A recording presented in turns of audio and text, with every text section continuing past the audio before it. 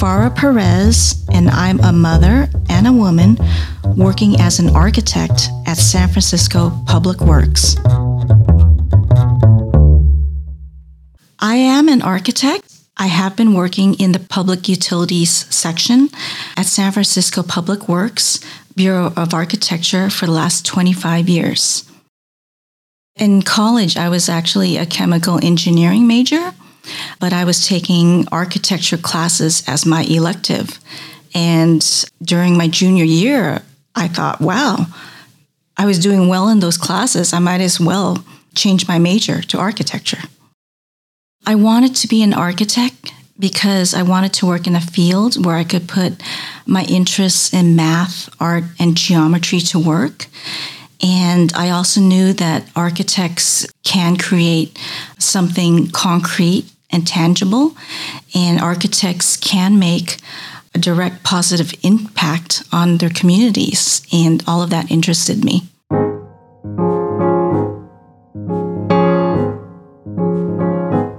Our work as architects is important because we provide the design for buildings where people live and work. We create safe and useful built environments that can enhance people's lives. At San Francisco Public Works, we design buildings and renovate buildings that protect the infrastructure that keeps San Francisco operating daily. For example, in the public utilities section where I work at the Bureau of Architecture, we design and renovate the buildings that protect the drinking water that flows from Hetch Hetchy to San Francisco.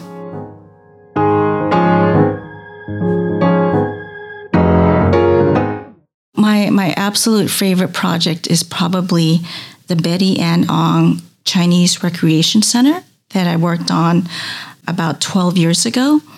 So that's a recreation center in Chinatown. And I worked on that project with Stanley So, who was the project architect. And it wasn't a PUC project. So, at the Bureau of Architecture, sometimes they do let you work out of your team. And at that time they did. And it was a rec center. And I thought working on rec centers was a lot more fun than working on a pump station. I get pretty excited. So sometimes when I'm driving my kids to an event and we happen to be near Chinatown, we'll drive by the building. And then I remind them for the 100th time, your mom worked on that building. I know, we heard you.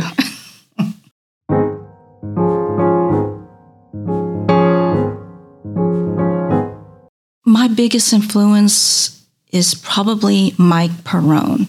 Mike Perrone is my supervisor. I've been working with him at the Bureau of Architecture almost since day one. He's still my supervisor. Mike was actually employed at the Bureau of Architecture at least 10 years before I joined the city, and he did have a ton of experience as an architect outside of the city. So he was willing and eager to show me the ropes and impart all of his wisdom and knowledge in architecture. And I don't think I would have been able to be as successful at the Bureau without his guidance. Working in architecture, which is traditionally a male-dominated field, similar to construction and engineering, I've had hurdles and barriers to overcome. When I graduated from college in 1988, 50% of my architecture class were women. However, at the first architecture firm that I worked at, only 2% of that firm were women. There was a lack of women role models. At all of the architecture firms that I worked at before joining San Francisco Public Works, there were no women partners or principals at all.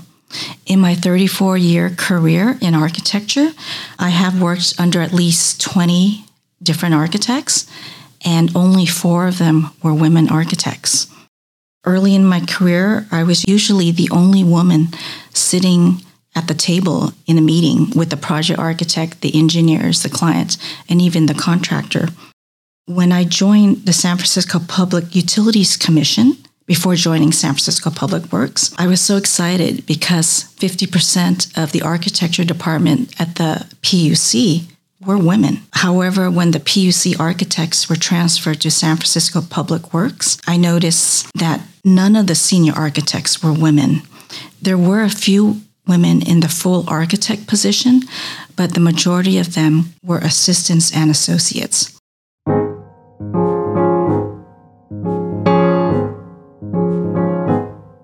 Being an architectural assistant at the time, I thought it would take an eternity to reach or get promoted to a full architect.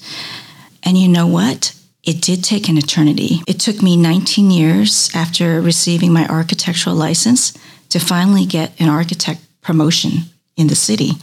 Whereas some of my male colleagues, they were able to get their promotion to a full architect after only a few years being licensed. I was frustrated. Every time I got a rejection letter, I felt like, am I not working hard enough? I just didn't know what I was doing wrong. I almost gave up. I thought I had reached my glass ceiling at the Bureau of Architecture. And because I have kids, my priority are my kids. And I just couldn't dwell on the fact that I didn't get promoted. And that's how I dealt with it. I have 2 daughters, and one's a teenager now and one's an adult now. But I wanted to show them how strong their mom can be and basically just teach them the lesson that they should always try and never give up in doing whatever they had to do.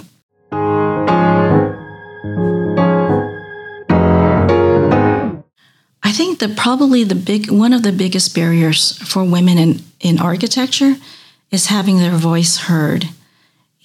Just because this is a male-dominated field and there aren't too many women architects, although there is a rise in women architects now, I feel like some men still do not take women seriously, or they do not want to take an answer or be directed by a woman. So I feel like that's been hard. But I think it would have helped if there were more role models, female or women role models for women architects. That would make a big difference. I have gone to the job site, a construction site, where some of the contractors who are men, they still don't want to take direction from me or listen to me. So I feel like having my voice heard has been the biggest barrier. Yeah. When I do come in contact with a contractor, for instance, who refuses to listen to me or refuses to listen to me because I'm a woman, I start thinking about alternate approaches in telling them. So fortunately, with all the projects I am working on, we do have a large construction management team.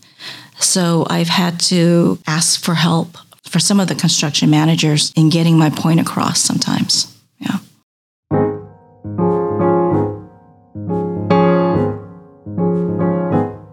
Women also have missed opportunities at work.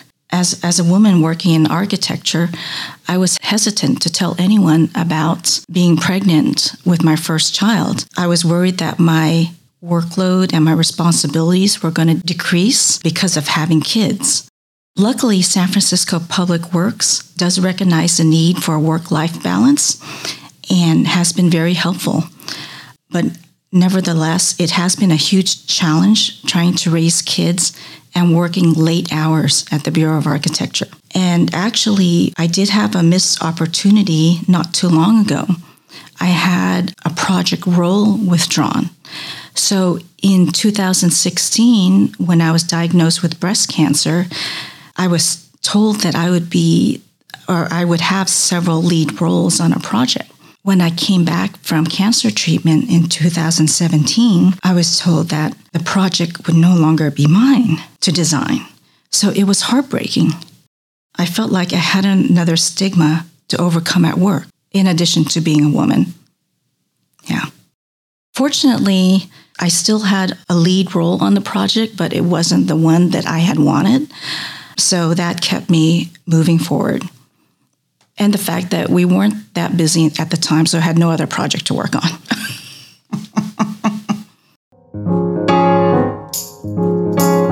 I did have moments of imposter syndrome within, I would say, the last 10 years. So while I have been given more responsibility and getting more roles as the lead architect on projects, I did feel like I was an imposter working on those projects. I did have self-doubt, leading a project, and if I can lead it as well as my supervisor was able to in the past, I was able to deal with it just head on, just deal with day-to-day activities and deal with the contractor directly. And that helps. By focusing on the day-to-day tasks, I was able to slowly leave the imposter syndrome behind. Yeah.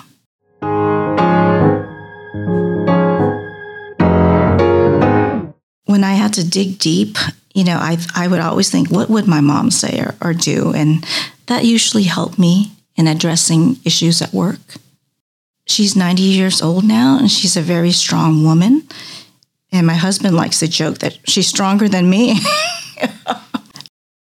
My mom would tell me, "Oh, Fara, you're smarter than everyone else. I know you can get the job," when I was applying for the job. Or she would say, "Oh, Fara, you've had, 20 years of experience. You should be able to do the work. You don't have to doubt yourself." I know that's corny, but that's my mom. She's corny and she's strong. I think a lot of Asian women are like that, especially moms. They're very forthright or forthcoming. Yeah. Oh, my mom is so proud of me. It's funny. Every time she introduces me to someone, like if we're eating lunch and we see someone in a restaurant, she has to tell them, "Oh, my daughter, she's an architect." And I always, have to tell her, "Please, Mom, don't tell them. It's a secret."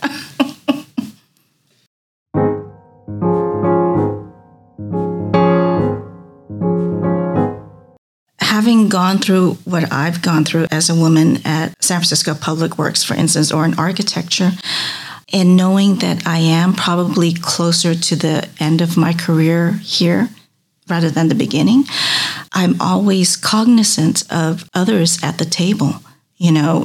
If there aren't any women, or if there aren't any people of color, or if there isn't any diversity, it's always on the back of my mind that, hey, someone else should be in this project, or maybe the Bureau of Architecture should be reaching out to certain groups to help diversify the architects. When I talk to someone and a colleague who may be losing hope, I tell them that there is a light at the end of the tunnel. San Francisco, for instance, San Francisco Public Works has been at the forefront of, gender and racial diversity and gender equality. So I think, over the years, San Francisco Public Works has been working harder to promote fairness in the workplace. And I think we're almost there. We almost have gender equality at San Francisco Public Works. So there is light at the end of the tunnel.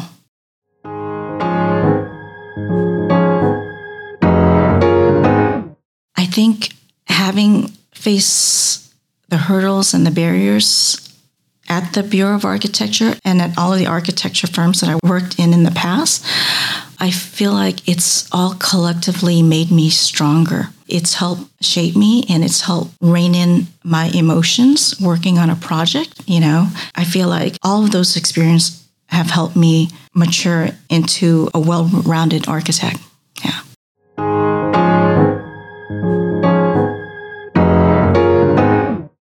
My favorite part of being an architect is the fact that you do see something concrete and tangible in the end. To be able to see it in person and leave a legacy for your kids to see. I think that's my favorite part of being an architect.